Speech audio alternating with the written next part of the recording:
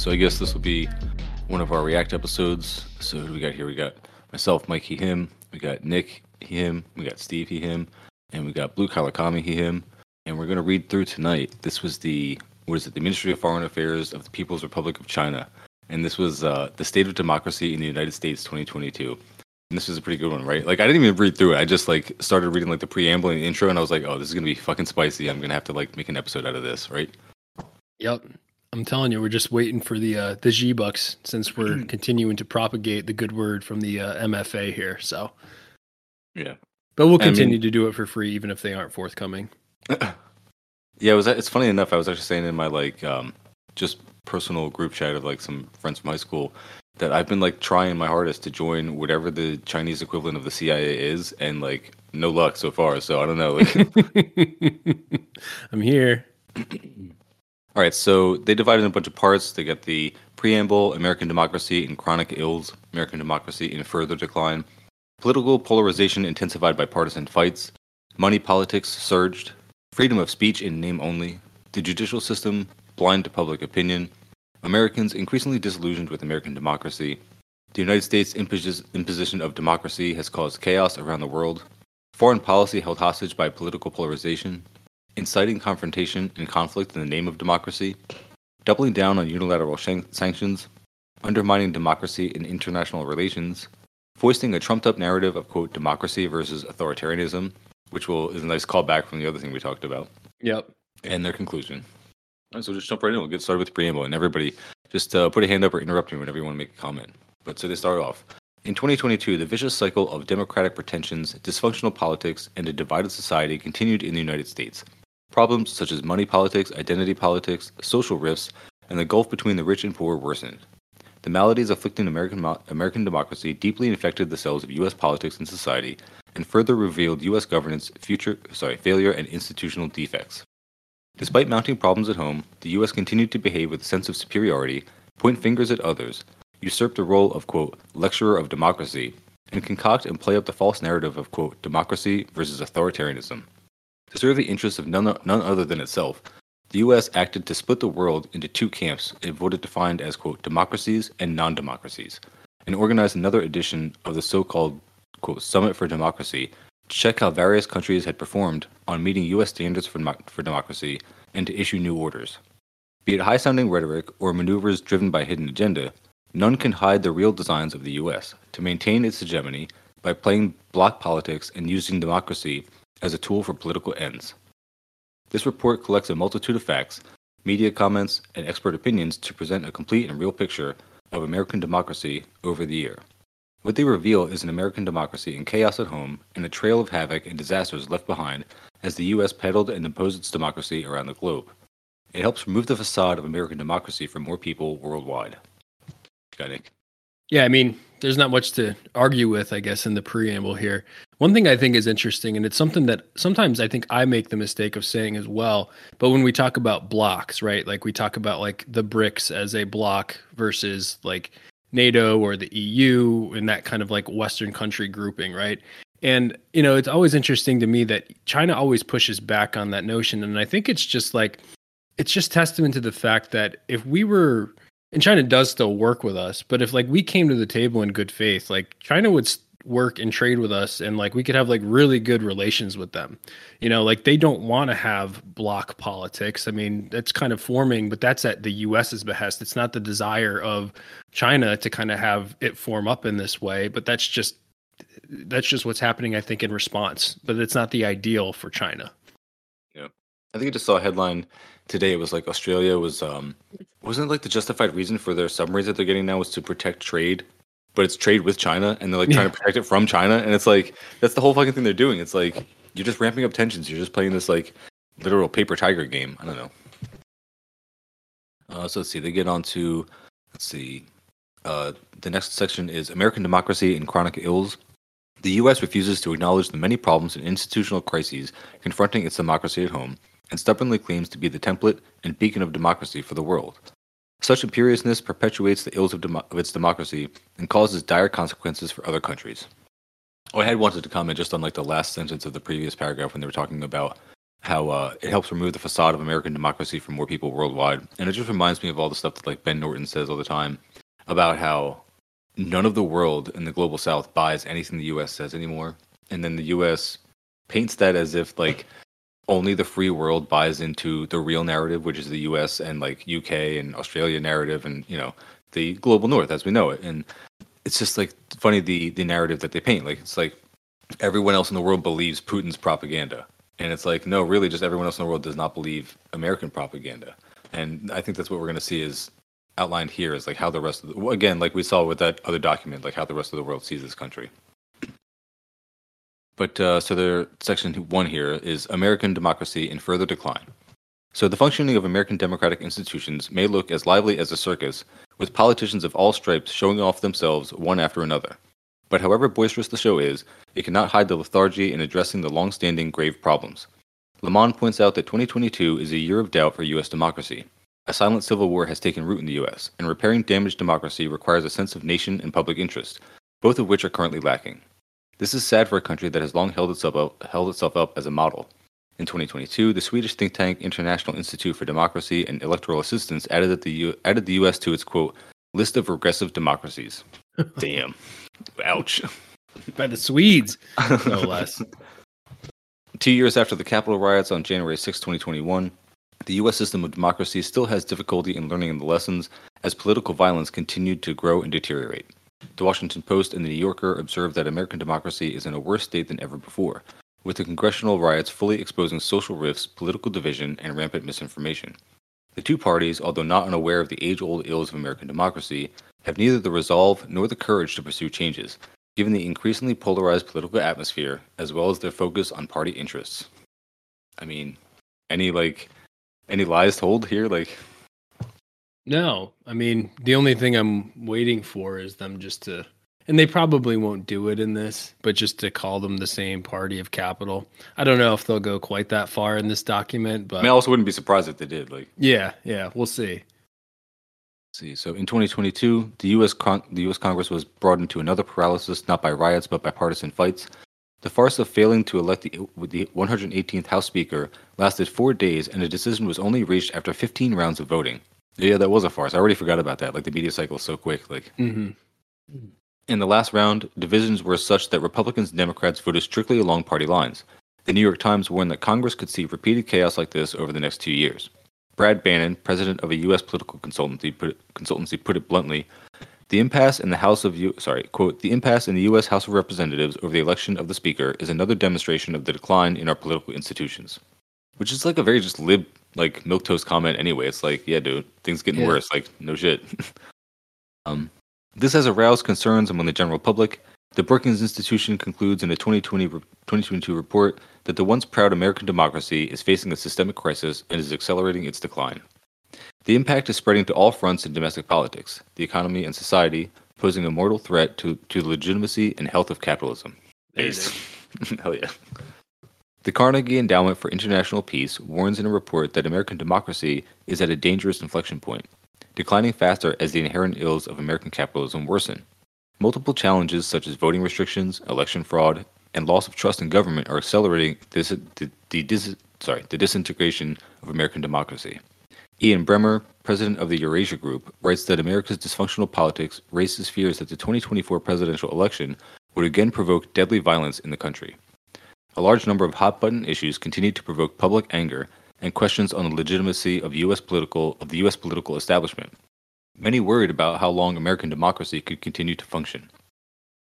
Yeah, I mean, they're just describing the basic level of just even just lib panic, but Republican or further right of Republican, because I really only see extremists. I can't even pretend I see normal right wingers, because if you're online in a space where I would see you and you're to the right, you're a fucking extremist. That's just kind of how that works. But yeah, for liberals, it's panic, and for the right, it's this giddy excitement. They can't wait for the Civil War because they know what it means for them, which is that they're going to be on the same side as the state actors that they claim to oppose. They're going to fucking lick the boots of the cops as they go rampaging around, just shooting up minorities and LGBT people, which is what they have always wanted to do. And they just know that they're just trying to make conditions worse, or just waiting for conditions to get worse excitedly because they want to just get to the lawlessness stage of it. And yeah. I mean, I guess the description here, as you're talking about, Mike, is just they're kind of dancing around calling it the descent into fascism based on kind of like the inevitability of this system as constructed, right? From China's perspective, I think it also just like this analysis and the kind of the way that they're approaching this, it speaks towards like China's, I don't know, attitude towards stability and trade. Like, I don't think China, in terms of how it relates to the Chinese people, like they don't view the decline or the breakup of the U.S. as a good thing, simply from the material standpoint that the U.S. trades a lot with China. So I mean, despite like obviously it does nothing to further global socialism that the U.S. stays as it is, but like at least it's relatively stable as like a trading partner right now, despite like the best efforts on our part to kind of break that up. It also just speaks to, I think, China not being so inflammatory just shows that they don't go around the world imposing their will, and they're going to criticize the US, I think, for this later. Like, they don't try to impose their system on anybody. They're not going to try to impose it on the US as much as like we might want it to. That's just not what they're about. Yeah. No, I mean, you actually make a good point about the stability thing. It's like the best case scenario for China would be for the US to just, I guess, kind of accept its role as the declining superpower, like, again, comparing it to Great Britain now, and just kind of go with the slow decline, just like go willingly into the nursing home and not complain too much. But no one is expecting the US to do that. Like, people are just like expecting the US to press the fucking button rather than just accept its fate. And I feel like we may just start to question like China's motives for even putting this out there. Like they say, they're just trying to show the world what's really going on. I don't know if they really need to, but it's good to reiterate it. Why not? It's great podcast material for us for sure. But yeah, it seems like that would be the best case scenario, and they're just like almost lamenting that the US is doing the opposite, which is like full, like you said on your recent episode, Nick, all gas, no brakes, just full on into the decline. Like, yeah. And like reality is like it would be best for China if we did that. It would be best for us if we could work out on like some cooperative basis with China to kind of slip into that role and, obviously pull back on like the imperialism. I mean, that would necessitate it, but the violence abroad, I mean, that would be best for us too. Yeah. I mean, obviously it wouldn't be the best thing that we could imagine in terms of implementing a socialist system here in some form. But I mean, in terms of just stability and not losing a bunch of lives to, fucking fascist violence, it would be nice if we could, but I just can't envision that the way we're behaving. Yeah, and it's funny, even that is like still just like a very privileged point of view too, because I just saw like a fucking, I think I shared this meme, was like somebody underlined explaining why like the Western left loves the Paris protests so much, because even the people in like France are just complaining that they want more of the social democracy that's built on imperialism anyway. They're not, it's not some kind of like real anti-imperialist, like real Marxist protests, just like, again, it's like a liberal country, Right. But so section 2 here, they got political polarization intensified by partisan fights. So with radical factions rising in both the Democratic and Republican parties, the two were increasingly at odds in many aspects, such as voter base, ideology, and identity. As a result, the traditional inter-party balance based on policy compromise became more difficult to sustain. The two parties saw each other not only as political opponents, but also as a threat to the country. The New York Review of Books points out that America is already, quote, a binational state, with the Republicans and Democrats leading two sharply opposed national communities that effectively operate as confederations under a single federal government. The United States of America has become the disunited states. Hell yeah, based. Just balkanization win. The discord, we're on Discord right now, sorry. The discord between the two Americas was deepening day by day, and political polarization reached an unprecedented level. Amid the escalating political battles, politicians put the interests of their political parties and factions above those of the country and acted in an unbridled way to attack and pin blames on each other. On August 8, 2022, law enforcement raided former President Donald Trump's Mar-a-Lago residence, and Trump accused the Justice Department of playing politics to stop his second presidential bid and of political persecution. The Republicans, on their part, were relentless on the discovery of classified documents in President Joe Biden's residence, launched investigations into the Biden administration's withdrawal from Afghanistan, and demanded accountability. U.S. state apparatus was reduced to a tool for political parties' self-interest. I don't remember them raiding Joe Biden's. I remember them being mad about Afghanistan, but I don't remember them like raiding anything of Joe Biden's residence and like They said investigating his withdrawal. they said they didn't raid it because he invited them in, right? And they said that's what Trump didn't do. He claimed he didn't have it, so that was like at least what the Democrats were saying. I see. Okay. And apparently the same with Pence, right? Because they found him in Pence's as well, and he said, "Yeah, you can come and take them." So that was the argument the whole time. That's why I don't like Pence. He was like, "Yeah, come and take it," but he meant like unironically, like. Yeah. I gotta actually find where I totally lost my place. So yeah, we're at party politics in that middle section of part 2. Okay. Party politics. All right. So picking up. Yeah. Party politics increasingly followed race and identity lines. According to the Financial Times, Republicans are white, small town, and rural, while Democrats are now almost entirely urban and multi-ethnic. More than a third of Republicans and Democrats today believe violence is justified to achieve their political ends. More than a third, that's crazy. Yeah. Like, okay, for them saying, like, more than a third of Republicans that I believe, Democrats, that I find hard to believe, right? Like, yeah. That's what I was wondering, like, is this talking about, like, a cumulative thing, or is it a third in each party? Like, I don't know. Yeah, I don't know. When one party loses, its voters feel as though their America is being occupied by a foreign power. Political scientist Barbara Walter considers the U.S., quote, a factionalized anocracy. I've never even heard that term, anocracy. I guess a lack of democracy or a lack of rule by any class. Yeah. The halfway state between autocracy. Oh, of course they define it right there. If I just like actually read the thing.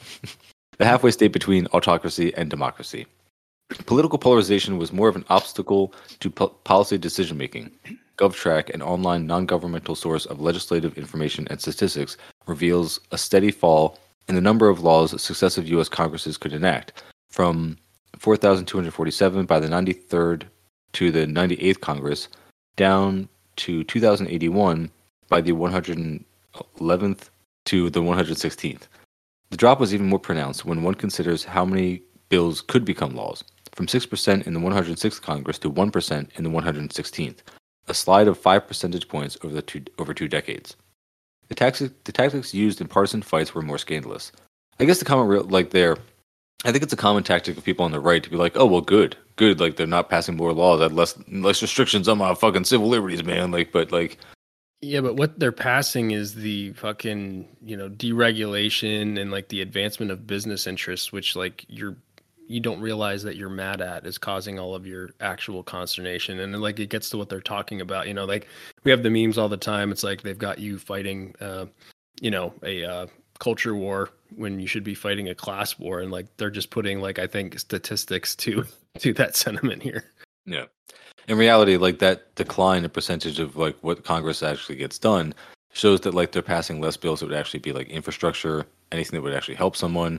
And the few things that they still are getting done are going to be like, cutting regulations, slashing things just to make things easier for businesses. And then also like still doing the erosion of civil liberties because they're still going to pass bills that give police everything they fucking want in the military. So. But I don't think the Republicans give a shit about bills anymore either. They have the Supreme Court to do what they want, right? I mean, there's like 3 things I've read recently of cases coming that are like, pretty scary. I think I sent at least 2 of them to Nick. One of them's the one about the unions where they could vote to make striking illegal. And based on this Supreme Court, they probably will. The other one is a case about Native American rights and basically removing sovereignty from Native Americans. And again, they think that was likely. And then today I read an article that I guess Thomas put in some dissenting opinion that he wants to repeal a decision from, it was in the 60s sometimes, where, everyone has a right to have like a public defendant. He wants to get rid of that as well. So nice. There's all these stalemates. But again, I don't think they give a shit as long as they have this dominance in the Supreme Court, which I don't think is going to change anytime soon. They can just get shit done through there. Yeah, it's literally like the definition of a regressive agenda, like literally repealing any progress that was made through the system. Yeah, and I think they have this whole section on the judicial not representing the people as well. So yeah. So where did I leave off? Okay, so they say the tactics used in partisan fights were more scandalous. Professor Larry Diamond of political science and sociology at Stanford University believes the norms of democracy, such as self-restraint in the exercise of power and rejection of violence, which should have been observed by the participating parties in elections, have begun disintegrating in the U.S. A growing number of politicians and elected officials in the U.S. have been willing to bend or abandon democratic norms in the quest to achieve or retain power. And as common political ground vanishes, rising proportions of Americans in both camps express attitudes and perceptions that are blinking red for democratic peril. Democracy in the U.S. is at serious risk of breaking down. And again, like it is just kind of cute to me. Like even China, like I don't know if they're just like intentionally playing polite because you know that they know the state of like actual democracy in the U.S. So like to even call it a democracy is just very polite. It's like a very nice liberal framing. Like putting the white gloves on, I like it. So I've got like a bunch of points I'll bring up whenever they're probably better at the end from those two talks I had to go to. But I mean, jumping now, I don't have to read like all the time shit. Like no, but I mean, a lot of them are kind of more summations of these two guys, and it might be better at the end. But the one point that this admiral guy made, and it's kind of to do with this, he was talking about the division within America, and he said, I don't know how many people have come up to me and thanked me for my service while I'm here, but we need to remember that you shouldn't just thank me. You should be thanking our police and firemen and teachers. And he goes, all those people are giving service to America. And if we all just took our time to thank them, we could all come together and be a better country. And I was like, what the fuck are you talking about? That's all we need. Yeah. I mean, I can get on board with the firemen and the teachers, but not the cops. No. But yeah, I mean, but it's just this idea that like, okay, we can just do this like liberal performance to save our country. Like, give me a fucking break. Like making my bed is gonna, fix my mental problems. Jordan you clean your room. You know what I mean?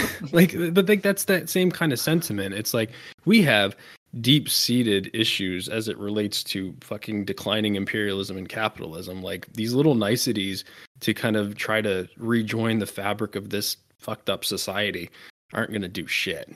And we know that, but yeah, I mean, it just really smacks of that, like, blaming some kind of like ethereal, weird reasons for like why the country's getting worse instead of just like the very obvious like economic and political conditions. It's like it's right there, fucking in front of you. Just be a materialist, and it makes everything way easier to diagnose and then to actually solve if you just so desire, but you just don't because your class position prevents it. But it's just funny to me. I mean, both the right and the left, or quote unquote left, the Democrats and Republicans. This is like a meme in my mind as of today, while I'm like stacking oranges at the grocery store. It's like we're the centrists. Like we really are the centrists. It's like I'm reading articles about like Biden deporting as many people as Trump or whatever. It's just like adopting all the same policies as Trump, like fucking opening up drilling on federal lands and like literally just dooming the world to like 1.5 Celsius, whether we like it or not. And it's like we're the only ones saying that like both Biden and Trump are bad, because you got like the Democrats being like, oh, actually Biden is like the most progressive president we've ever had, like since he's our new FDR or whatever. And then you have like the people on the right saying like, actually Trump was great and he was really bringing back business and he was making America great again until Biden came along and fucked it up with COVID or something, or China came along and did it. Like we're the only ones in the center who are just calling the shots like they actually are, saying like, actually Trump's a fascist and Biden's also kind of fascist, and things are really fucked right now because nobody wants to just do what working people need. It's like, it seems so sensible to me. And it's like, I'm sure they're going to get to this a little bit just about like disillusionment with the process. And it's like, yeah, we're disillusioned because we only pass 1% of the bills, and the 1% of the bills go to fucking increase the military budget and then fund these fucking like, and I don't know if fund's the right word, but like allow these federal drilling projects on, protected land, which Biden said that they weren't going to do. So it's like every campaign promise gets broken. They get nothing done. I mean, we have these like mass movements on the street, and what do? Fund cops more to break them down. Like, of course we're fucking disillusioned, right? Yeah. So the next section they get into is section 3, money politics surged. Quote, make money your god, and it will plague you like the devil. So admonished British playwright Henry Fielding. In the U.S., money is the breast milk of politics. Damn, that's like so damn, fucking that's good. A good one. Damn. There's like a good. If I was an artist, man, there's a fucking great political cartoon just out of that line. Yeah, I'm going to. I'm just already seeing the memes now. Like, yeah. In the U.S., money is the breast milk of politics, and elections increasingly morph into monologues of the wealthy, while the public call for democracy is made only, quote, a jarring note. With the devil of money lurking in every corner of American politics, fairness and justice is naturally strained. The latest illustration is the 2022 midterm elections. The whole exercise has a price tag of more than $16.7 billion, breaking the 2018 record of $14 billion, as round as found by Reveal, an online platform tracking the flow of political donations in the country. This amount dwarfs the 2021 GDPs of more than 70 countries. Federal Senate races in some states such as Georgia, Pennsylvania, Arizona, Wisconsin, and Ohio sucked in more than $100 million US dollars on average. Over 90% of those elected as lawmakers, over 90% of those elected as lawmakers won by splurging funds. It was impossible to identify how much, quote, dark money or funds from undisclosed sources was involved. American politics has increasingly revealed its nature as the, quote, game of the rich. U.S. think tank the Brennan Center for Justice finds that the top 21 families making political donations contributed to at least $15 million each, totaling $783 million, far more than $3.7 million of small donations. Okay, so yeah, just those 21 families donating $783 million, and then everyone else, $3.7 million total for all the small donations. The dictatorship of the bourgeoisie. I mean, it couldn't be more plain than that, right? Right. Billionaires provided 15.4% of federal election funds, and most of it went to super PACs that can accept unlimited donations. So that all of that wasn't even including what billionaires are contributing. They were just talking about. The enormous bills did not bring effective national governance in return. They only stimulated pork barrel politics. An article on Lian Xiaobao observes that the past few decades has witnessed a decay in Western democracy. Wealth is increasingly concentrated in the hands of a few, making the poor poorer and the rich richer. Politics is controlled by the rich and politicians to serve their own interests. Despite a right to vote, the public does not have any real sway over politics. The sense of powerlessness and loss of confidence in political parties and government has given rise to populism, and the problem remains unresolved. I think you just said that, Nick, right? Yeah. Yeah. I mean, why participate? Yeah. I mean, what's the point? And just like to juxtapose all this with China, where like people that fuck shit up and then don't deliver get imprisoned, corrupt bankers get fucking executed. Like, just juxtapose those things and think about how they operate differently. So the next section here is section 4, freedom of speech in name only. The United States has always prided itself on free speech. In reality, however, freedom of speech in the United States is upheld according to self-centered, quote, U.S. standards.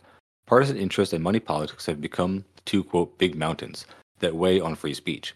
Any speech that is detrimental to the interest of the U.S. government or capital is subject to strict restrictions. The U.S. government has all-encompassing regulations on media and technology companies to intervene in public opinion.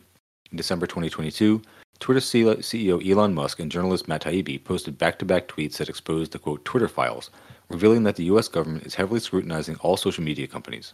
Sometimes it directly intervenes in big media companies' reporting, like frequently having Google remove certain links.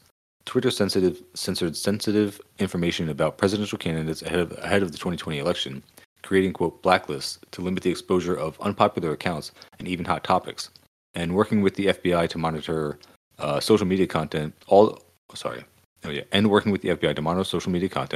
while giving the U.S. military the green light to spread disinformation online. All this has undoubtedly torn off the fig leaf of free speech in the United States. So I was thinking about that because I had posted something recently talking about the Twitter files and Matt Taibbi exposing just like the U.S. government is just meddling in all the social media companies all the time and how much they're controlling the narrative that is out there. And people immediately started messaging me saying like, oh, Matt Taibbi has turned into like a right-wing grifter, which he definitely has. Like him and Glenn Greenwald have like gone off the fucking deep end. Yeah. But that doesn't mean the stuff they're exposing isn't like a real thing. And people are writing it off because they're saying, oh, well, we always knew the government was controlling social media and was like involved in everything. And they're just doing this because they want to like really harp on the Hunter Biden laptop because they want to like hurt Biden's chances for like re-election or something or whatever. And I'm like, it's just like, it seems like such a classic thing of like point at the bad messenger so that you can like shut down the message, right? Like, yeah, no, I mean, Taibbi has turned into a grifter, and that's obvious, but it doesn't invalidate just the facts that he put out there. I mean, his motives might be fucked up, but I mean, this is just confirming shit that we already knew. Like, why now? Like, because your question is motives, does it make this false? I mean, now we have concrete evidence just to support exactly what we knew. I mean, I don't know. I mean, I don't like Matt Taibbi, but like, it doesn't mean I don't believe all this shit that he put out there. And like, they mentioned Elon Musk. Yeah, and he had a hand in this too. And like, we should just all be smart enough to just say, yeah, like we know where someone like Musk is coming from in this situation. Like he can do the same shit just to his interests. It just happened that Jack Dorsey or whatever was doing it in his interests at that time. And that's just how that shit works. And the same, it's the same profile of people in power here. Taibbi's a little bit different because he's a journalist, but you know what I mean. In fact, I actually didn't know that Musk was involved in that at all because I just consider Elon Musk like fucking CIA himself. Like I just consider him an op of the United States like Defense Department because of how much he just, is directly funded by the U.S. government in every way, but also sells like all of his technology to them to do whatever they want with. Like literally, he's been responsible for so much of Ukraine being able to fight Russia at all with his satellite technology. It's like, I don't know. So the fact that like he's involved in the Twitter files release makes me think that like that's now like how much could they really? It's like a a limited hangout. That's what I'm saying. At some level, it confirms what we already knew anyway. So I mean, it's just more. I think they just probably view this as okay. This is just going to continue to propagate the culture war because fucking bootlickers love Musk too, right? So they go on here. Capital and interest groups basically can get anything they want when it comes to public opinion. In the face of capital and interest groups, American media's quote freedom of speech smacks of hypocrisy. Most American media firms are privately owned and serve the powerful and the rich. Whether it's the owner of the media or the investment and advertisement income that the media depends on, all of them are related to capital and interest groups. In his book, The Hypocritical Superpower, Michael Luders, a well-known German writer and media professional, elaborated in detail how the quote filtering mechanism of American media, under the influence of interest groups, chooses and distorts facts. In January 2023, Project Veritas, an American right-wing group, published a video about Pfizer that went viral. It recorded Jordan Tristan Walker, a senior executive at Pfizer, saying that Pfizer was exploring plans to quote mutate the coronavirus, that the coronavirus vaccine business was a quote cash cow, and that U.S. regulators had vested interest in drug companies. To deal with the PR crisis, in addition to issuing a statement, Pfizer even had YouTube remove the video immediately on grounds of, quote, violating community guidelines. Which, it's problematic. I'm sure the right wing just fucking went off on that because that sounds like, Streisand syndrome all the way down. It's just like you make it worse by trying to remove it, and then that just gives them way more fodder to go off on.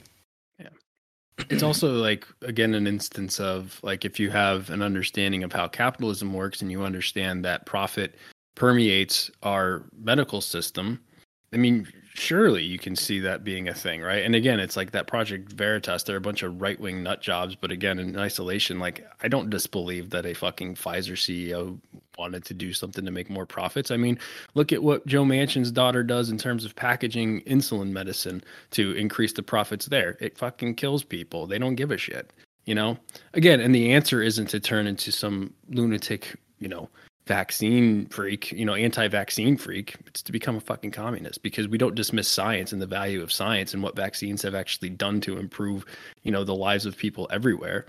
But that's the answer. It's not to become some lunatic.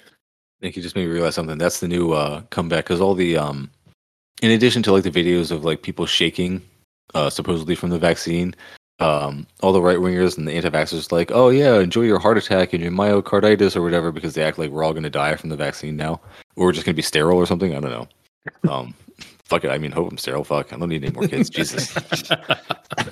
But like, we should ask them like, how are the people in like the other countries that had vaccines, but they're not like the U.S., like Cuba, who developed their own vaccine, or China, exactly. Like I bet Cuba like has way better results because they always have better medical results. It's weird how like such a isolated and impoverished and blockaded country and like 90 miles away just has such better medical results. It's crazy. Like I think they've got 98% vaccination rates, and it's not because the government held down the Cubans and forced them to get it.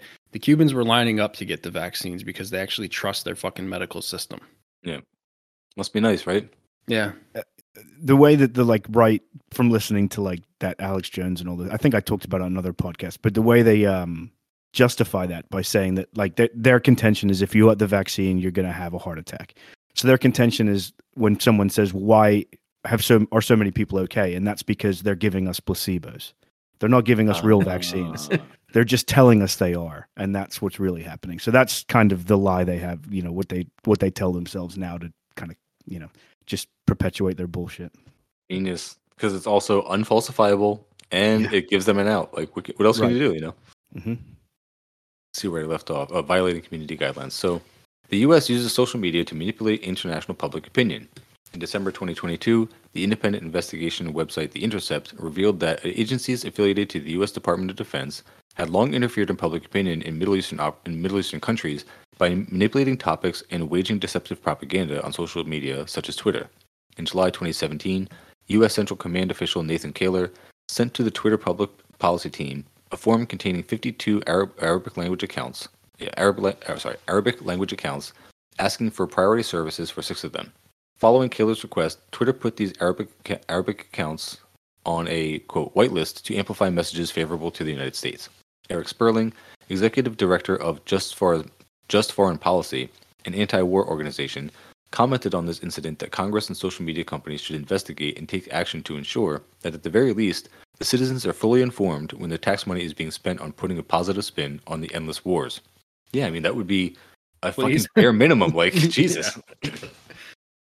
In September 2022, the explosion of the, quote, Nord Stream natural gas pipeline shocked the world, and the international community was eager to know the identity and motive of the perpetrator. On February 8, 2023, Pulitzer Prize-winning veteran investigative journalist Seymour Hersh published an article exposing the U.S. government as the culprit of the incident. However, American and European mainstream media, known for their sensitivity to such scoops, stayed eerily quiet on this piece of explosive news. As observed by the Canadian website Western Standard and German television channel ZDF, Hersh's report was one of the biggest stories of the decade, but few media in North America wanted to talk about it because the West does not want anyone to find out about the truth and the surveillance technologies it has deployed in the Baltic Sea. Western media even tried to bypass the crux of the issue by questioning the authenticity of Hersh's report. On February 15th, Hersh wrote another article accusing the U.S. government and mainstream media of covering up the truth of the, quote, Nord Stream pipeline explosion. Analysts pointed out that given Western media's obedience to the U.S., their blocking of Hersh's revelations is not surprising. We had Dan Kovalik come here and speak locally. If y'all don't know who he is, he's an author. He visits a lot of these places that he writes about. He's been in Nicaragua. He's actually been to the Donbass. And he was just commenting on the blackout of Hersh. And, we know, as, the article is pointing out here, that the media is dominated by money and political interests and things like that. But he was just commenting that it's never been this bad. Like, never has the media been so aligned and in complete lockstep across, basically the entirety of the West on the Ukraine issue. And that just has to say something to you. It's not that, like, we're wrong when we talk about this. It's just that they really, really, really want to protect this narrative. Even when you got the guy that broke My Lai and fucking Abu Ghraib telling you that this is what happened. And again, he's just confirming what we already knew. But it's amazing how they're trying to kind of put this guy into disrepute, who's been, he's an award-winning journalist, as they said. Nick, are you telling me that you don't buy that it was just like an anonymous group who just supports Ukraine for reasons, just an anonymous pro-Ukraine group that has access to some kind of undersea technology that would blow up the Nord Stream pipeline in 5 separate places? Yeah. And it was in one of the most heavily patrolled areas of the Baltic Sea because it's literally that is critical financial infrastructure. And yeah, I mean, literally supplying heat to entire countries. Before the report, I actually thought Russia blew up this, huge source of their own state income. I was pretty convinced of that. Joking. I love doing that. I also love when I want to turn off the water to my shower. I love, instead of turning off the faucet, I just love getting a hacksaw and just putting some Semtex on my fucking hot water lines. Great. I love doing that. All right. So let's see where I left off here. The next section 5, the judicial system blind to public opinion. As an institution undergirding the country's constitution, the U.S. Supreme Court, like the American society, has become deeply divided. Judicial power is hijacked by public opinion, and partisan struggle has spread to the judicial system. Sorry, judicial is really hard for me tonight. Increasingly, Supreme Court decisions reflect the huge chasm between the, quote, two Americas, the conservatives and liberals, and have been reduced to a tool of political warfare. The, quote, separation of powers is constantly being eroded. Partisanship has abandoned tradition and crossed the line. Both parties pursue their agenda by changing the political orientation of the Supreme Court. The presidential election has in some ways become a partisan battle for the right to appoint judges. The passing away of Supreme Court justices gave Trump the opportunity to appoint during his term 3 justices who took a conservative stance, giving conservative justices an overwhelming advantage over liberal ones. Also, just a quick side note, I noticed like any judge that conservatives don't like, they just go with activist judge. That's their label for anybody who's like to the left of fucking McCarthy. Like if you're going to be a judge, like that's what they call you. Yeah, I mean, this makes a good point, right? I mean, they're right in what they say, but I think it misses, and maybe they'll get into it later, but they may do this on like, you know, the Democrats may approve or appoint more liberal judges, and maybe on social issues that'll help, but they're still going to protect capital, right? Whoever either of these parties appoint to the court. Like, I wouldn't be surprised if a Democratic appointed Supreme Court made it illegal for unions to strike. It wouldn't surprise me at all, because I mean they don't really give a shit about workers. They care about capital and what drives the country. So that's probably what they're going to vote for. They may be more liberal when it comes to social issues, but they're not going to stop the machine that is the US. So yeah. Why do you say that, Steve? Have Biden and the Democrats done anything recently to like sour you on their opinion of labor? Like no, they've been really cool to unions recently. But also look at Notorious RBG's record on economic issues that came before the court. Notorious RBG. Yeah, I mean, I love this document, obviously.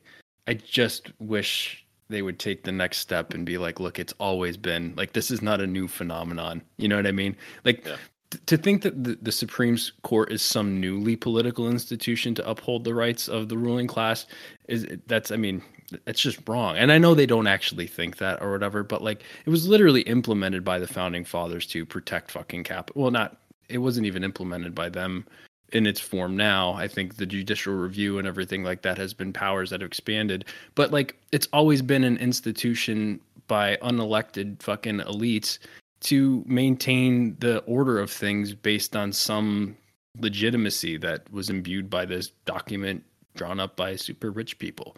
And it's always been, a partisan weapon. I mean, there's FDR, there's, accounts of him, threatening the Supreme Court to get his, like, in that case, I guess, more progressive agenda through. But like, it's not new that people play politics with this, Yeah. I mean, I wonder if somewhere in the document they will like just really damn the U.S. and be like, yeah, it's actually always been this way, by the way. But I don't know. Yeah. But they go on here after talking about Trump's conservative judges. They say after Trump, radical white evangelical fundamentalists have taken the reins of the Supreme Court, according to an article in the South African website Daily Maverick. It's hardly surprising that the Supreme Court almost always makes decisions in favor of Christian evangelicals, big corporations, and the Republican Party. The U.S. Supreme Court's decision on abortion rights fully demonstrates the consequences of being involved in partisan warfare and out of touch with society. On 24th June 2022, the Supreme Court flagrantly endorsed religious conservatism by overturning the 1973 Roe v. Wade decision and removing constitutional protections for women's abortion rights. The decision triggered protests across the United States. Polls showed that more than half of Americans believe that stripping away abortion rights is a setback for the country. Israeli media, boo. Israeli media Haaretz commented on the issue of abortion rights. The Supreme Court has undermined democracy in the name of defending it, which is a typical case of, quote, tyranny of the minority. That'll be enough from you, Israel. Yeah, I know, right? The gall.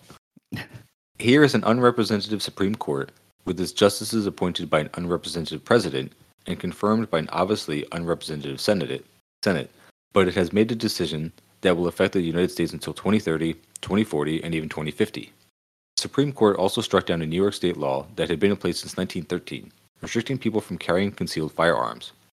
As the nation reflects on gun violence, such a reckless reversal of New York's gun control law is intolerable, noted the governor of New York. American political commentator Matthew Dowd pointed out that the problems facing the United States today are rooted in the fragmentation of democracy. What American citizens want are a fair ruling in Roe v. Wade, a real gun reform, higher minimum wages, steeper taxes on the super rich, better healthcare for all, and other reforms that heed popular calls.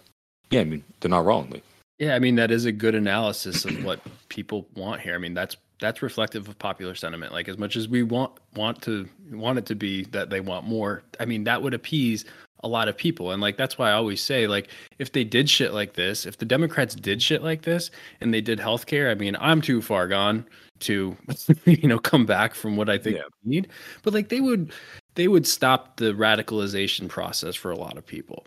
Like, there was all these Gen Z progressives fighting against the Willow Project. And I mean, I mentioned them in like one of our previous episodes that we just released. And I also want to make sure that I call out that I'm sure there was a bunch of fucking indigenous groups fighting against this all over as well.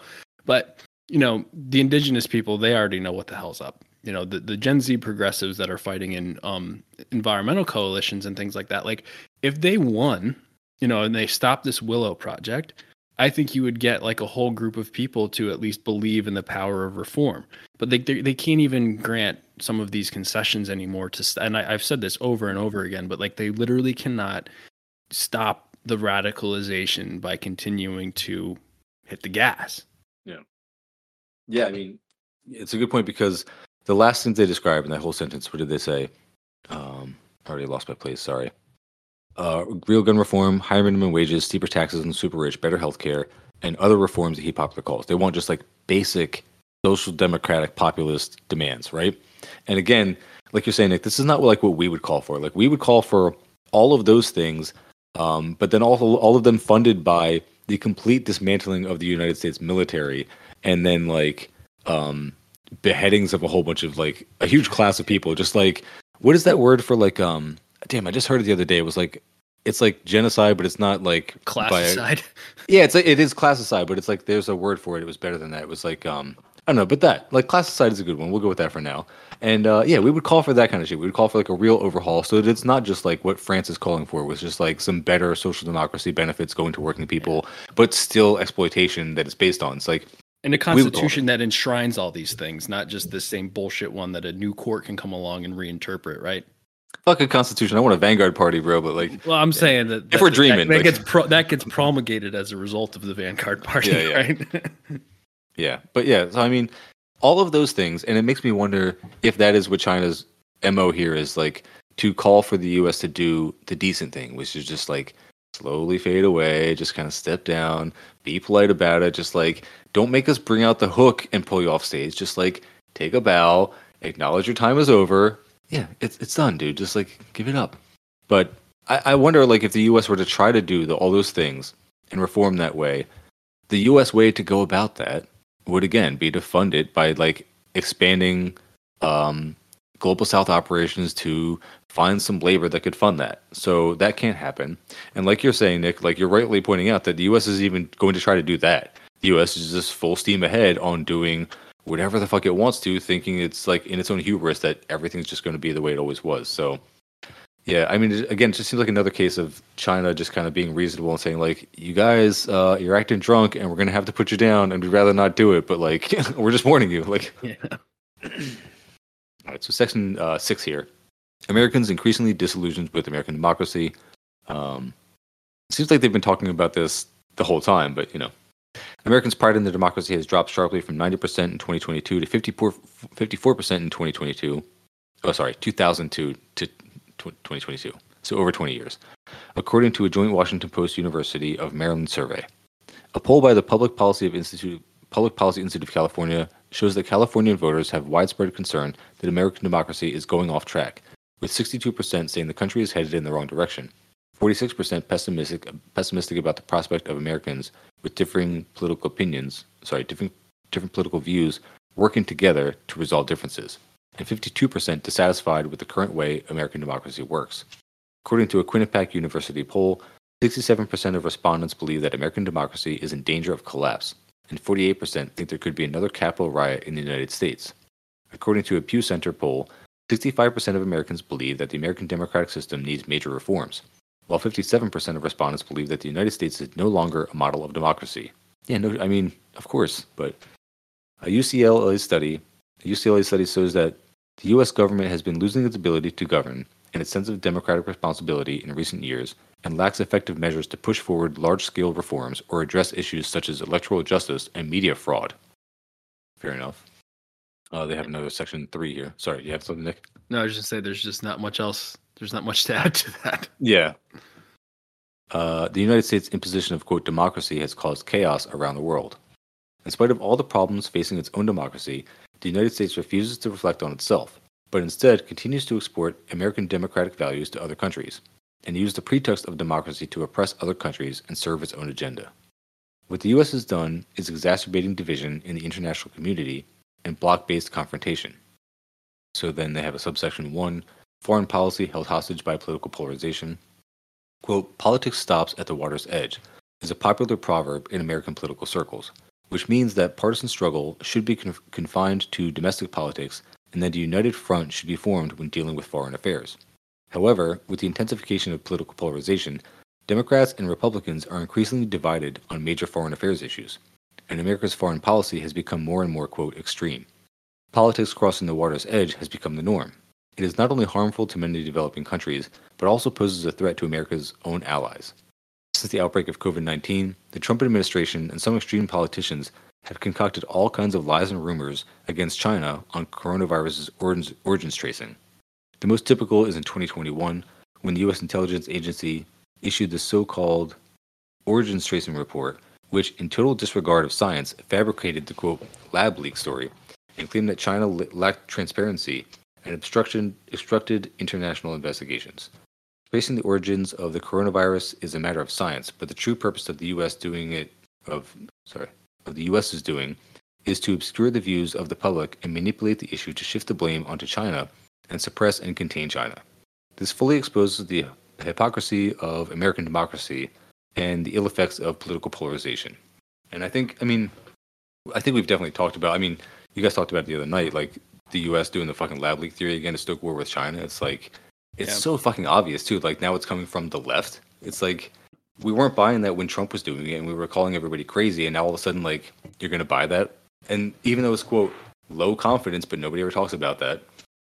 Yeah, this might be the section I kindly disagree with them on, because there is no political polarization when it comes to issues of foreign policy, at least as it comes to the parties. I don't know if they're referred to the mass base, but like, we always talk about it's one party, especially as it relates to issues of imperialism. So yeah, I actually wish the parties disagreed on like China, but they just don't. They don't.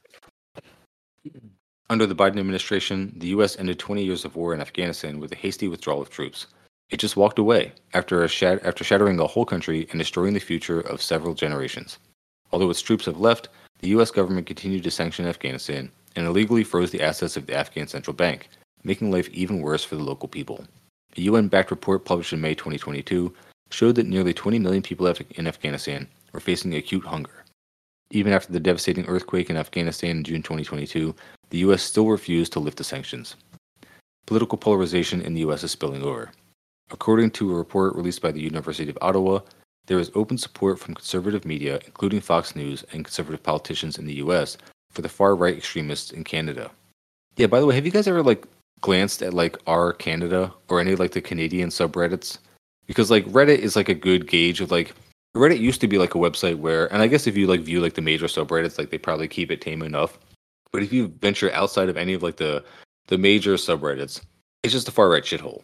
Mm-hmm. But that kind of allows you to get a view into the consciousness of the far right in every other country if you go into their country's subreddit, because again, far right. So our Canada, all the Canadian subreddits, theirs is just as bad as America's, but just fucking weirder. It's just weirder because they have their own weird things. They really hate indigenous people, which is a thing that's just not a thing for most American rights, because America got rid of most of the indigenous people, and just it's not a daily occurrence to meet or know indigenous people here in the U.S. for most American rightoids. They just live in their fucking sheltered suburbs, and they just see other white people, and they're angry at the fact that black people are in their movies, let alone in their daily life. So yeah, the Canadian ones, they have, and they already lost their guns too, so they're extra cucked and just weird about everything. They're really strange, man. They're weird. I know. I think we've talked about it before, Nick, but I think Canada's always an election or two behind us. So you can see the the extreme right there it's been amplified since COVID, right? I mean, that's when you had all those trucker protests and all that shit in Canada. And I think it's just, they were a little bit behind us, but they always catch up. And I'm sure like they're going to elect their Trump next, and then we'll see what happens after that. Yeah. And Canada is just not that much different than us when it comes down to it. I mean, at the end of the day, like they're another appendage of U.S. imperialism that gets fucking healthcare. That's all they are. Yeah. Like they're very similar to, I think, the European nations that kind of we drag around across the world in that way. But again, even more similar to us than Europe, they're a fucking they're a colonial fucking state that's run on neoliberalism right now, Yeah. So just bringing up the indigenous issues there. I mean, they have a lot of the same contradictions that we do. Yeah, I mean, shout out to I love listening to the East is a podcast and the Anti-Empire Project, and they're both Canadian podcasts. You got Sina Romani and Justin Potter running both of those, and also the East is a podcast has been posting some like great memes like that. He must have got back into Instagram lately, and I've been loving like reposting his shit. It's great. I love to see it. He's so good. Yeah. Let's continue here. So they were just talking about Fox News endorsing the far right in Canada. So they say it represents a greater threat to Canadian democracy than the actions of any other state, and the implications of democratic backsliding in the U.S. for Canada must be reflected upon. Professor Gordon Laxer at the University of Alberta believes the forces moving the U.S. toward autocracy already exist. It is ingrained among Canadians that the U.S. is their greatest friend and will always champion democracy. That can no longer be taken for granted. Yeah, which is like a weird thing for Canadians to assume anyway about like their neighbors to the south, because I feel like they always looked at us as like a backwater with a bunch of guns anyway. So yeah. Now I'm just trying to, I guess, understand where the political, because the header of this is like foreign policy held hostage by political polarization, but they point out two instances of like really, heinous behavior on the global stage by both parties. I mean, I think they've got Trump in their focus more than anything because, he stoked the trade war, the China virus thing that he was peddling. I mean, dude, is this indicating that maybe they have like a little bit more hope in the Democrats to behave better on foreign policy? Or I guess I'm just trying to understand what this section's really saying as it relates to political polarization. Well, because Joe Biden is owned by China, so of course. That's right. Beijing Biden. China Joe. Fucking Christ. Since we're talking about Canada, I'll bring up one of the points that one of these guys made, and he was the guy who used to be an ambassador to Russia, and he was talking about, Putin going into the Donbass, and he was saying he tried to draw parallels to U.S. foreign actions or interventions, and he said that he was like, he said, we go into Syria and we go into all these other countries, but we don't want to annex them. That's the problem. It's when you start annexing free people. That's when he goes, that would be like us annexing Toronto and going and taking it over. I was like, Jesus Christ, man! Like we what do we occupy? 1/3 of Syria just to like take all their resources? Yeah, I mean maybe we don't call it the U.S., but I mean the mental gymnastics these people do to like justify themselves is pretty crazy. I mean, we literally occupy like over half the world with military bases. Like It's not a violent occupation, but we get them to pay. Like Jared was talking on our live app, we get Australia to pay for our bases. We still occupy Germany. We occupy Japan. We occupy the Philippines. Like, I mean, I don't know what this guy, like, they just want to distill it down into like this really kind of oblique understanding of like what imperialism is. It's like big country invades small country and they dominate, like with no recognition of like what financial domination means. And the U.S. has just been, our state has just perfected that, and they've perfected the optics of kind of obscuring what that actually means. Yeah, I mean, and the media plays a part in that. Those are just voluntary and benevolent partnerships with the U.S. military and all those countries.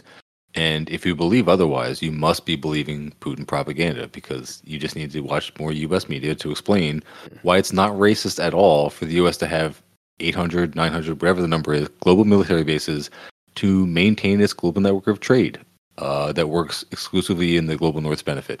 So just on this, because I have a specific, I guess, anecdote like Steve did. So I went down to that Answer Coalition protests in DC last weekend, right? And we had a lot of good speakers. We had speakers like from all over the world. And we had this one woman from Guam come over and talk about it. And US is building like a new military base in Guam now, right? They're increasing their military presence in Guam, obviously with the intention of, or for the purpose of preparing for some kind of war with China, right? That's why we have these Pacific islands like Hawaii, Guam, Marshall Islands, etc. It's, to maintain our Pacific presence there with an eye towards Asia. And, the people there are so they're out there protesting this all the time because, they're talking about like a live fire range over one of the biggest aquifers on the island that supplies a lot of the island with water. And they're going to get fucking poisoned because we're just going to be firing like live rounds and running all of this, fuel and shit like that over this. And the people are pissed. But like, don't think for a moment that what the U.S. does, even like with, just occupying these territories, isn't fucking violent to like the people that live in these places. Yeah, kind of. I mean, it's kind of a side point, but it relates, I think. This going back to these talks, this admiral was complaining about China doing military actions in the South China Sea and building, those islands that they use as, he called them unsinkable aircraft carriers or some bullshit. And he was like, that's international water. We are not going to let that happen. We are going to sail our fleet directly through the South China Sea and show them that they can't. And I was like, oh, what the fuck? Brass ones. Yeah. It's like, yeah, you should try. See what happens. But the hogs at that conference probably fucking slopped it up, dude. Oh, they loved it. Yeah. I'm sure. So you had another section 2 here. Inciting confrontation and conflict in the name of democracy. Democracy is a common value of humanity and must not be used as a tool to advance geopolitical agenda or counter human development and progress. However, in order to maintain its hegemony, the U.S. has long been monopolizing the definition of, quote, democracy, instigating division and confrontation in the name of democracy, and undermining the UN-centered international system and the international order underpinned by international law. Since its outbreak in early 2022, the Ukraine crisis has hit the country's economy and the livelihood of its people hard. In October 2022, the World Bank released a report suggesting that Ukraine would need at least $349 billion US dollars, or 1.5 times the country's total economic output for the whole year of 2021, to rebuild after the war. The U.S. saw the Ukraine crisis as a lucrative opportunity. Instead of taking any measures conducive to ending hostilities, the U.S. kept fueling the flames and made a huge fortune from the war business, including the arms industry and the energy sector. It describes its arms supplies to Ukraine as a move to support, quote, democracy versus authoritarianism. A July 2022 report by Serbia's Center for Strategic Prognosis pointed out that the U.S. saw Russia's 1999 attack on Grozny, the capital of Chechnya, as a crime, but called a similar American operation in Fallujah, an Iraqi city about the size of Grozny, liberation. America's so-called democracy has long been hijacked by interest groups and capital, and brought instability and chaos to the world. Yeah, liberation where fucking babies are still being born with birth defects due to the use of depleted uranium rounds. Fuck. Yeah, I mean, that's a good point. Like you were saying, Nick, earlier, I meant to comment on that about the water. When you're saying we're going to have like a firing range over top of the water. It's like, that's lead. It's like, if people don't know, there's like lead in bullets, and that causes all kinds of birth defects. And it's like, our society is just like, well, yeah, capitalist societies are just set up in such a way to not take into account externalities like that. Like, they just don't take into account long-term effects. And if you can just like deny the violence that's happening, if it just happens like 1 degree removed and happens to like the unborn children, it's like, then you're not responsible anymore. If you can't like, if you just tie people up in enough red tape and just bog them down that they can't hold anyone accountable, it's like, that's how this all works. Yeah, and in terms of like inciting confrontation, again, there's this guy that was the ambassador to Ukraine. He made like 2 points on how we should help stop this war. The first point I'll make is the whole speech he was talking about, like, he didn't understand why people called him a warmonger. So his first step to stop the war was send Ukraine as many arms as they want and as many as we can, and just keep doing it. He was like, we haven't set them enough. Yeah, just like the fucking Adam was Driver beam, right? Yeah, he was like, we need to send more missiles, more everything. We need to get them to threaten Crimea because that will make Putin sue for peace. Dude. Yeah, that was the first thing. And the second thing he said was, I guess that with the sanctions, like Russia can sell oil for like 60 cents on the dollar for 60% of its value. He was like, we need to increase that to 30%. We need to cripple Russia's economy. I was like, you're gonna kill like actual people. What the fuck is wrong with you? You wonder why people call you a warmonger? I mean, it was insane. And then the next point they're gonna make is about Taiwan. And the dude who was talking about China was like, and he was like, and following on from my friend, the former ambassador, we need to start arming Taiwan now because making sure that they could protect themselves. And I was just like, fuck, this country's so fucked. Yeah, I mean, 2 quick points. A tweet that's going around is like, what was the U.S. said that since Ukraine is an independent country, it will not allow Ukraine to accept like a peace deal that like is drawn up by China or something to like to end this whole conflict. Like, I think that was the framing that they said. They were like, it was like a U.S. official. And they said, like, since since Ukraine is an independent country, we cannot allow them to accept this peace deal that China and Russia are proposing. Like, your independency. Fuck. That's what I mean. Like, it's so crazy. But then also, like, I don't know if this is verified, of course, because I've only seen this on the CoinTelHo page, or no, CoinTelPro. There's so many. It's CoinSellHo. Sorry, it's one of those like pages on Instagram that they said like apparently Taiwan has nukes now. And this was just like literally a screen cap of like an iPhone text message conversation from like a drunk guy who works in national security and was at a bar. So take that for what it's worth. But yeah, maybe they do. It wouldn't surprise me at all. I'll put it that way. Like it would make perfect fucking sense from the U.S.'s point of view. So yeah, I mean, I don't know. I think we would see something. I think we would see a different reaction from China in that case. I'm not saying that they would start war or anything like that, but like the diplomatic things that came out would be much more pointed.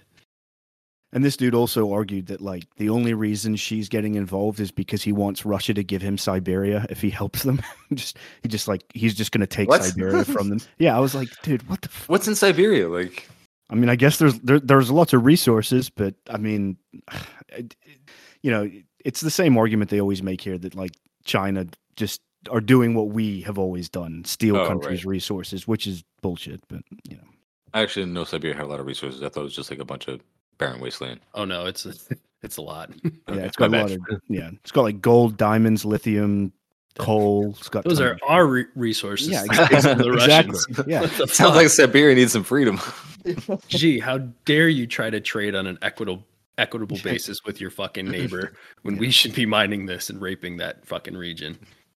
All right, so they go on here. They say in August 2022. Then U.S. House Speaker Nancy Pelosi made a provocative visit to China's Taiwan region in disregard of China's firm opposition and serious representations. It was a major political provocation that upgraded official contact between the U.S. and Taiwan and aggravated tensions across the Taiwan Strait. Yet Pelosi argued that the visit, quote, honors America's unwavering commitment to supporting Taiwan's vibrant democracy. Gross. Founded on what, fucking fascists running away like in their KMT and like with their tail tucked between their legs, like losers. The crux of Pelosi's provocative visit is not about democracy, but China's sovereignty and territorial integrity. The U.S. action was by no means defending or preserving democracy, but challenging and violating China's sovereignty and territorial integrity.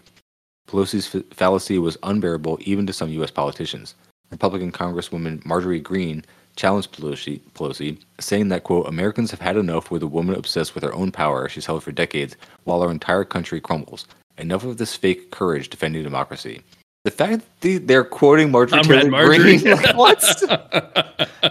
I can barely get through the quote. Like, are you shitting me here? Like, yeah, but it's like we heard at that talk, Nick. I mean, it's sad that unfortunately it's those people that are saying this stuff, right? Yeah. No, we're seeding, like, not that we're seeding it because we're trying to fight against it, but like on the popular political stage, the anti-imperialist ground in terms of discourse that gets mentioned is being ceded to these fucking lunatics that are just going to turn it all inward. Yeah. Fascism. Yeah, I mean, it does suck when you're like in the Biden presidency and it's only the Republicans who are saying that, like, you know, maybe Putin was provoked and he didn't just like wake up one day and decide to invade Ukraine because he's a madman. And they're the only ones saying maybe maybe Pelosi should not fly over to Taiwan and provoke China. You know, maybe Matt Taibbi is not wrong for pointing out that, like, the U.S. intelligence agencies are influencing social media and driving the narratives on everything. It's like, yeah, it sucks to be in a Democratic presidency and only the Republicans and the grifters are making any sense. but only for the wrong reasons, because they're just trying to fucking grift, not because they actually intend to change any of those things once they get in power, not because they fucking care, but yeah, it's just all opportunism. So they go on here. The international community is seeing the U.S. approach more and more clearly. Dmitry Medvedev, the deputy chairman of the Security Council of the Russian Federation, wrote that the U.S., as a self-proclaimed, quote, high priest, has wreaked havoc around the world under the disguise of, quote, true democracy, and used money, allies, and high-end weapons to crudely impose its will. An article published on Aram Online, an Egyptian news website, argued that, quote, liberalism and democracy had been turned into a weaponized society that the U.S. uses to destabilize other countries, delegitimize their governments, and intervene with forms of socio-political engineering that often backfires in drastic ways. None of it has to do with the liberalism, democracy, and the freedom the U.S. claims to promote. Chairman of the Indonesian People's Wave Party, Anas Mata, pointed out that the American cleverness is making other countries a battlefield. Anti-China sentiment and polarization in Indonesia are also America's work. Muslims must understand that. Yeah, I mean, the U.S. has definitely done that in several countries to just like stoke tensions anywhere and just, yeah, put the battles there before it could. And I love that the U.S. always frames everything too. It's like we have to fight Russia and Ukraine because we may fight Russia like over here. It's like that's literally something they've been saying in this conflict. It's like, well, they've been saying it since the fucking Cold War. Yeah, I mean, and really before that, and it's just like it feeds into this whole mythos of like the fallen warrior. It's like, you know, freedom's not free, as if any fucking country's gonna come invade us. Or you gotta be kidding me. We're surrounded by 2 huge oceans and the largest military budget in the world. It's absurd. And like no one buys this freedom and democracy bullshit anymore anyway. Even like the psychos don't buy that. They know Iraq had nothing to do with freedom and democracy and all this shit. Nobody buys this. Actually, another shout out to I'm pretty sure this was the episode that Sina Romani and Justin Porter did together, where they referenced the new version of Red Dawn, where they had originally had like Chinese troops invading the U.S., the remake, and then they changed it in post to be North Korea because they knew that like they wouldn't be able to get it published in China. It would be like a major loss for their market share and everything. So it was like just really funny. But so let's see, where did it leave off? Doubling down on unilateral sanctions. This is section 3 here. Under the pretext of human rights and democracy, the U.S. has long been using unilateral sanctions and, quote, long-arm jurisdiction against other countries based on its domestic laws and own values. In the past decades, the U.S. imposed unilateral sanctions and long-arm jurisdiction on Cuba, Belarus, Syria, Zimbabwe, and other countries, placed maximum pressure on countries including the DPRK, Iran, and Venezuela, and unilaterally froze $130 million US dollars in military aid to Egypt under the excuse of the country's lack of progress in human rights. Such actions have seriously damaged the economic development and people's livelihood in the countries concerned, and jeopardized the right to life, the right to self-determination, and the right to development, constituting a continual, systematic, and massive violation of human rights in other countries. In recent years, U.S. unilateral sanctions have been increasing, and its, quote, long arm has been extending further. In order to preserve its hegemony, the U.S. has willfully harmed the interests of other countries, especially the legitimate and lawful interests of developing countries, in disregard of international law and the basic norms of international relations. An article published by the Turkish Anadolu news agency in March 2022 argued that in the name of promoting democracy, the U.S. invaded Iraq on unsubstantiated grounds and brought immense sufferings to the local population.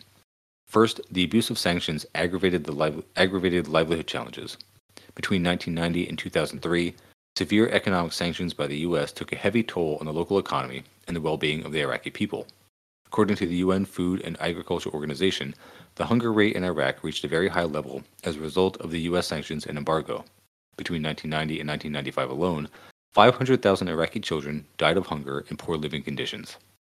That's fucking ridiculous. 500,000 children. Like, you know, I was talking to somebody today. This is a little bit of a tangent, but, you know, just in terms of talking about socialism and trying to convert people over to, you know, at least socialism and then hopefully communism as like their ideology. And, you know, it's just always comes up as like you have to grapple with like the history of socialism and the history of socialism as taught by, you know, the U.S. empire, right? So, you know, something like the Holodomor gets thrown out by, the Holodomor gets thrown out, right?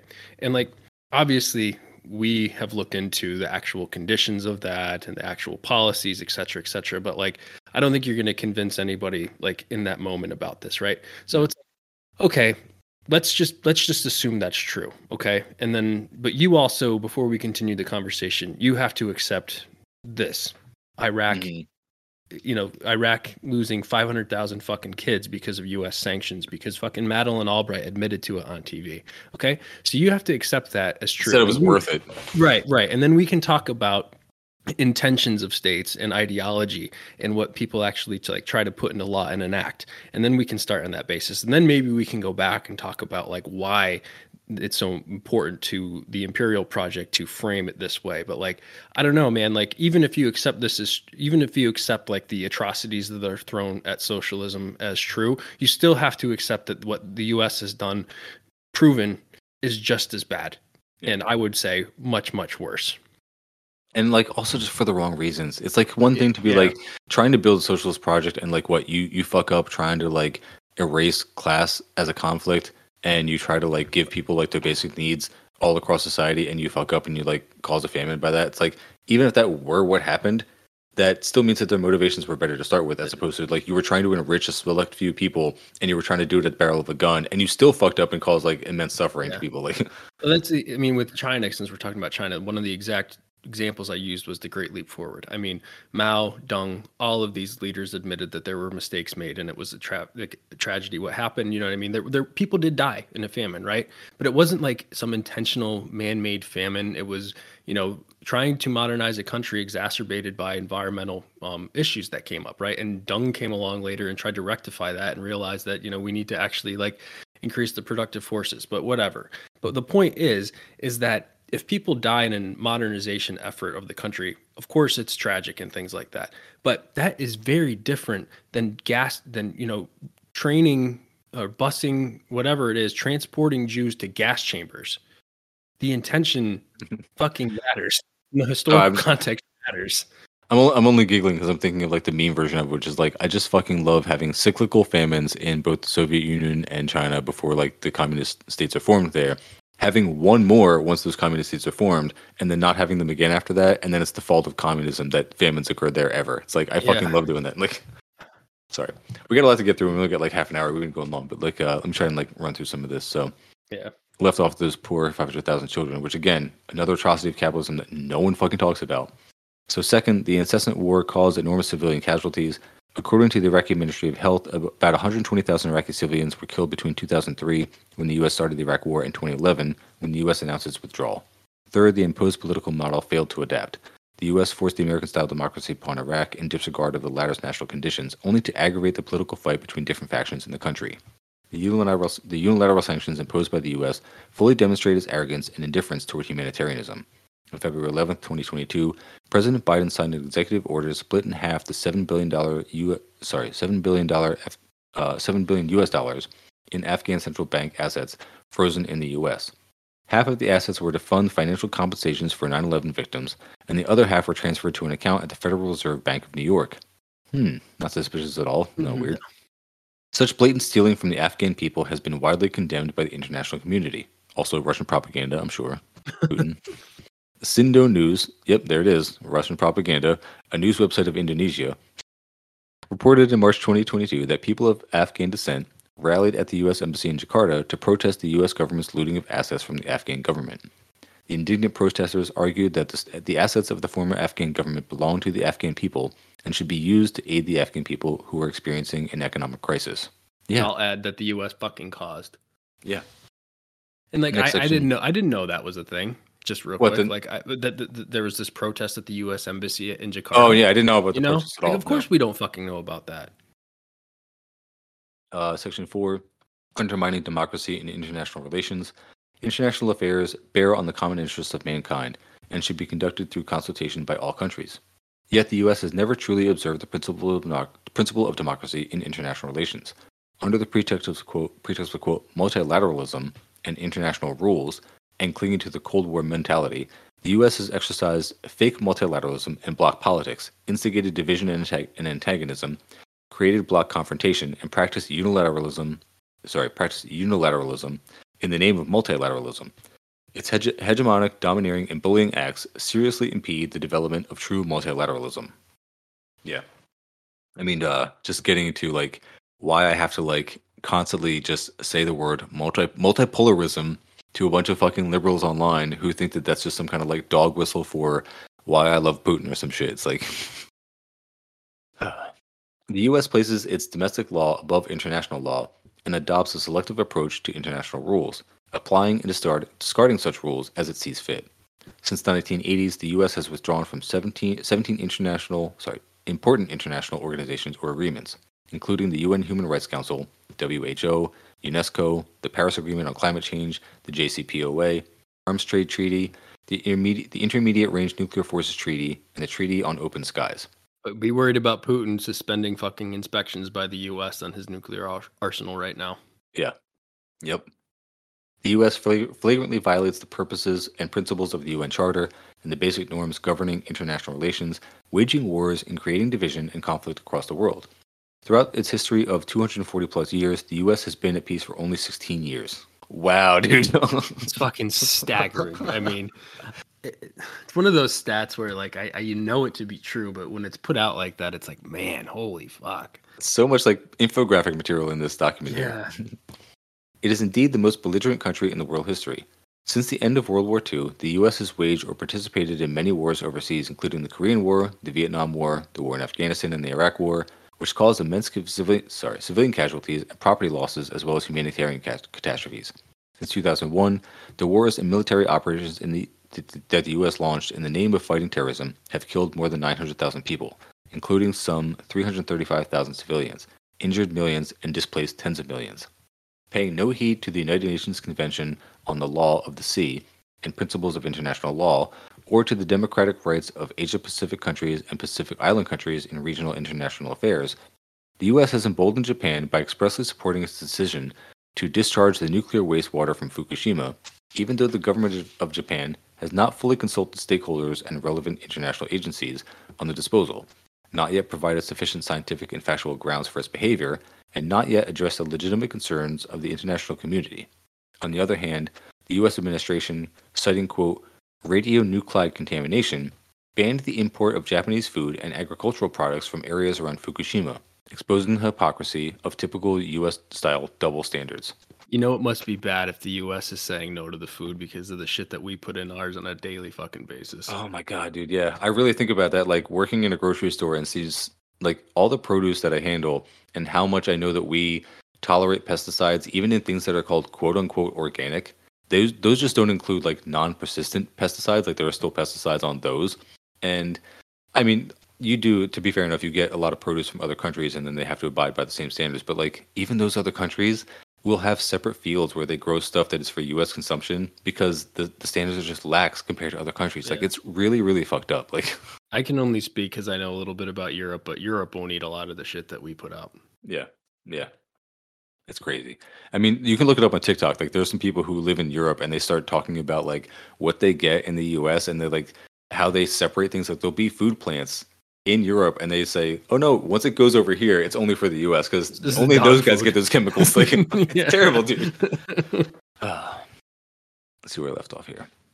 Advancing the Cold War mentality in the South Pacific region, the U.S. has ganged up with the UK and Australia to put together AUKUS, a racist clique, and pledged to help Australia build at least 8 nuclear submarines together with the UK.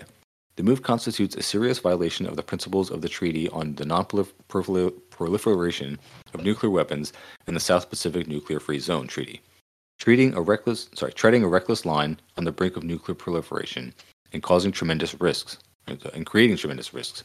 It has also opened the Pandora's box of regional arms race, casting a shadow over regional peace, security, and stability. Prior to the ninth... Go ahead. I was just going to say, now we're getting to this place that I came here for, the racist clique in the Pandora's box. Like, they're building up to the fucking finish line here, I think. I mean, they do have some good metaphors. Like, I'm still remembering the fucking money being the breast milk of politics. Like, that's a great one. Let's see. Prior to the 9th Summit of the Americas in June 2022, Julio Yao, a Panamanian expert on international issues, wrote in local media that today's U.S. is an absolute renegade of international law and the most genuinely authentic personification of the use of brute force in international relations. The U.S. is the only country that has not signed or ratified any human rights treaty and is not a party to the United Nations Convention on the Law of the Sea. It is the only country that does not ban secret biological weapons, with more than 200 laboratories outside its borders. Wonder how many of those are in Ukraine that the U.S. denied and then admitted to. Again, another talking point that only right wingers would talk about, and then people fucking started admitting to it. So weird, like so fucking crazy. Again, and it's like the liberals hate us anyway, so fuck them. But it's just again, I'll reiterate it again because I just fucking hate being in this position where I have to like spout right wing talking points. I know, despite hating those motherfuckers like more than anyone. It just drives me nuts. They're still wrong about everything. I'm just saying, like it goes back to like what we said about like Taibbi. It's like you could be right, but for the wrong reasons. Yeah. You're again saying the right thing out of opportunism because you have no intention of acting on it. Yeah. Or no ability to. The only thing that the U.S. intends to do with the Summit of the Americas is to involve Latin America and the Caribbean in the war in Ukraine and to divide and weaken them. In August 2022, a South China Morning Post article noted that the so-called, quote, democracies of the U.S. and the West have been relentlessly chipping away at the foundations of international rules and exploiting them when it's convenient. While the U.S. and the West denounce Russia's, quote, invasion of Ukraine, they forget their serial interventions, subversions, and interference across the globe. What the U.S. did has smashed up the world economy, thereby exposing more middle-income countries to debt crises. When the big powers are selective in following the rules they wrote, the whole system loses credibility. Based. Yeah. Section 5, foisting a trumped-up narrative of, quote, democracy versus authoritarianism. Harboring a Cold War mentality, a hegemonic logic, and a preference for bloc politics, the U.S. administration has framed a narrative of, quote, democracy versus authoritarianism and labeled countries as, quote, autocracies, with a view to using ideology and values as a tool to suppress other countries and advance its own geostrategy under the disguise of democracy. In 2021, the U.S. held the first, quote, Summit for Democracy, attempting to divide the international community into so-called, quote, democratic and undemocratic camps by openly drawing an ideological line. The move drew questions extensively, including from within the U.S. Both Foreign Affairs and The Diplomat carried articles criticizing the summit as chasing the wrong goal, not only failing to achieve unity among democratic countries, but also drawing criticism for the representation issue. The U.S. has long lacked a set goal in its promotion of democracy around the world, and has been slow in following up its rhetoric.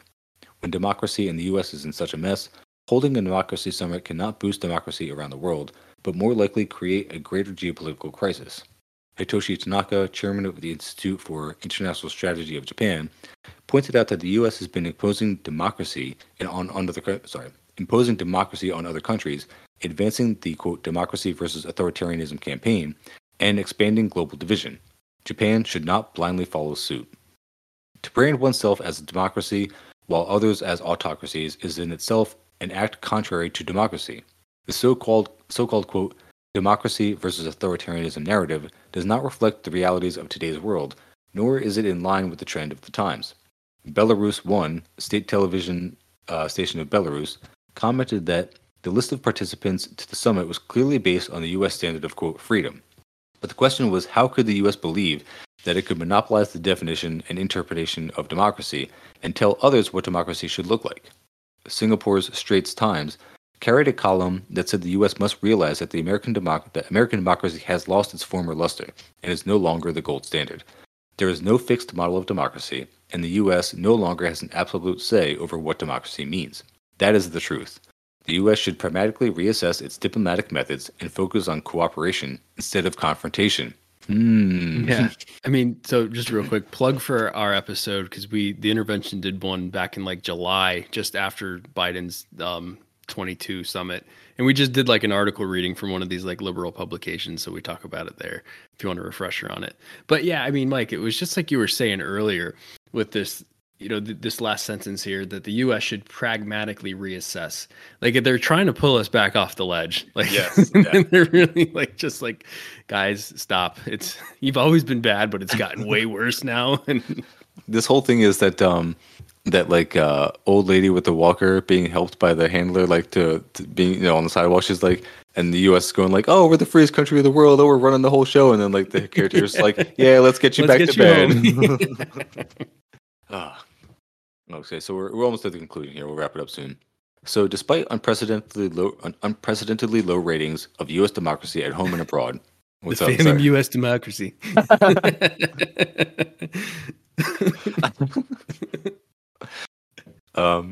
That's a good one, though.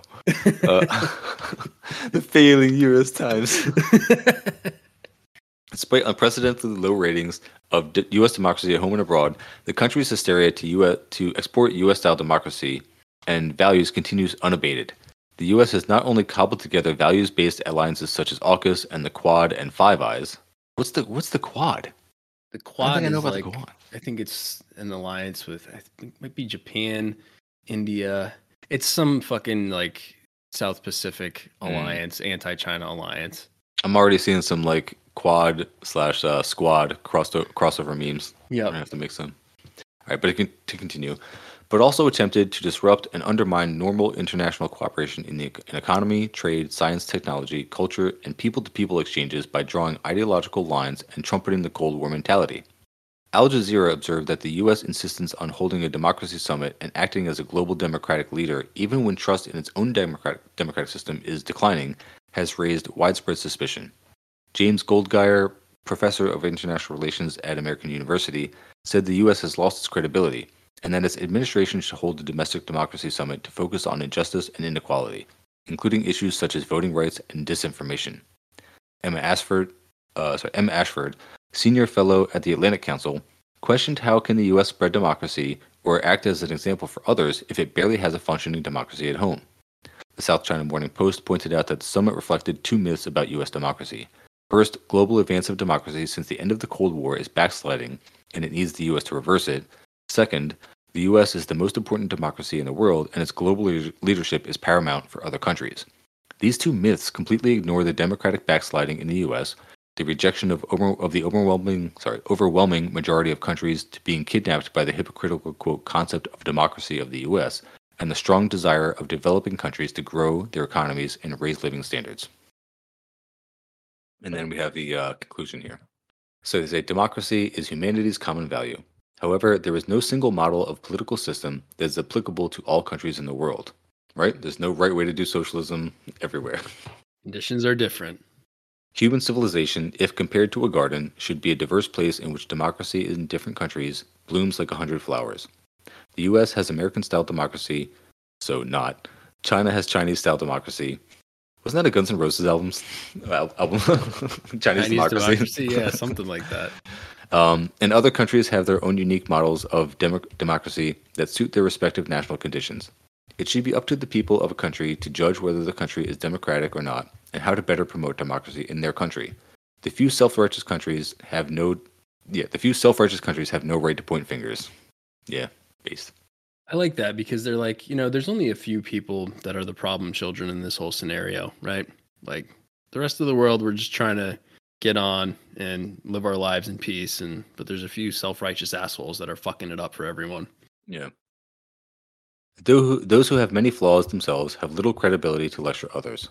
Attempts to undermine others for one's own profit and destabilize the world must be unanimously opposed. A black and white division of countries as democratic or authoritarian is both anachronistic and arbitrary. What our world needs today is not to stoke division in the name of democracy and pursue de facto supremacy-oriented unilateralism, but to strengthen solidarity and cooperation and uphold true multilateralism on the basis of the purposes and principles of the UN Charter. What our world needs today is not to interfere in other countries' internal affairs under the guise of democracy, but to advocate genuine democracy, reject pseudo-democracy, and jointly promote greater democracy in international relations. What our world needs today is not a, quote, summit for democracy that hypes up confrontation and contributes nothing to the collective response to global challenges, but a conference of solidarity that focuses on taking real actions to solve prominent global challenges. Freedom, democracy, and human rights are the common pursuit of humanity, and values that the Communist Party of China always pursues. China commits to and advances whole process people's democracy and puts into action the principle of people running the country in the CPC's exercise of national governance in specific and concrete ways. China stands ready to strengthen exchanges and mutual learning with other countries on the issue of democracy, advocate humanity's common values of peace, development, equity, justice, democracy, and freedom, promote greater democracy in international relations, and make new and greater contributions to human progress. And before any libs that happen to be listening, just reject China stating that they have democracy out of hand, go read something about China outside of something printed in the U.S. or at least the U.S. mainstream. Go read fucking Xi's Governance of China. Go read some of their speeches. Go read about their structure of governance. Just do something like that before you like get into a little bit of a rage here, because they do have mechanisms of democracy, and they are vastly superior to our faux pseudo democracy. I mean, even just like read some news about like find a boring article about like some process going on in the Chinese government from not even the Chinese state media, but maybe like a third party country that is not too influenced by the US, like some other global south country that would be reporting on China's government or something. Translate it if you have to, and then just read it and see if it's like as histrionic and like fucking pearl clutching as the US, where they say that like President Z is clutching power for the 854th time. He somehow still doesn't have enough. Or if it's just like very boring and people are just like voting on stuff at the local level and it gets carried up. It's like there are ways that these things work and it's like actually provable. And believe it or not, it's not run by money in that country at least. So I don't know. I mean, the whole thing here at the end, especially, it seems like their approach again is just that very like caretakery, like gentle, like fatherly, like it almost sounds like Confucius, like where you just like lay back and like let your enemy tire themselves out or whatever because they just keep lashing out in every direction because their strategy is not working for them and they know nothing else but to just keep being aggressive. So yeah, and like notice they're not saying that they need to come over and impose Chinese style democracy to fix it. Yeah. Yep. It's a pretty key difference. Cool. All right, well, I mean, we got through the whole thing. Yeah, it took us about like almost exactly 2 hours. Shit, it was cool. Yeah. I mean, I fucking love China for giving us podcast material. Thank you guys for the Ministry of Foreign Affairs. Appreciate it. Keep them coming. Cool. Cool. Right, yeah, I can't wait to do this again. This is like probably one of the most positive Reactor episodes we did. All the rest of these were for like fucking Nick Fuentes, so this is better. I like this. Yeah. No, I mean, we're just spreading the good word, so. Cool. All right, can't wait to do it again. See you, everyone. Later. Bye.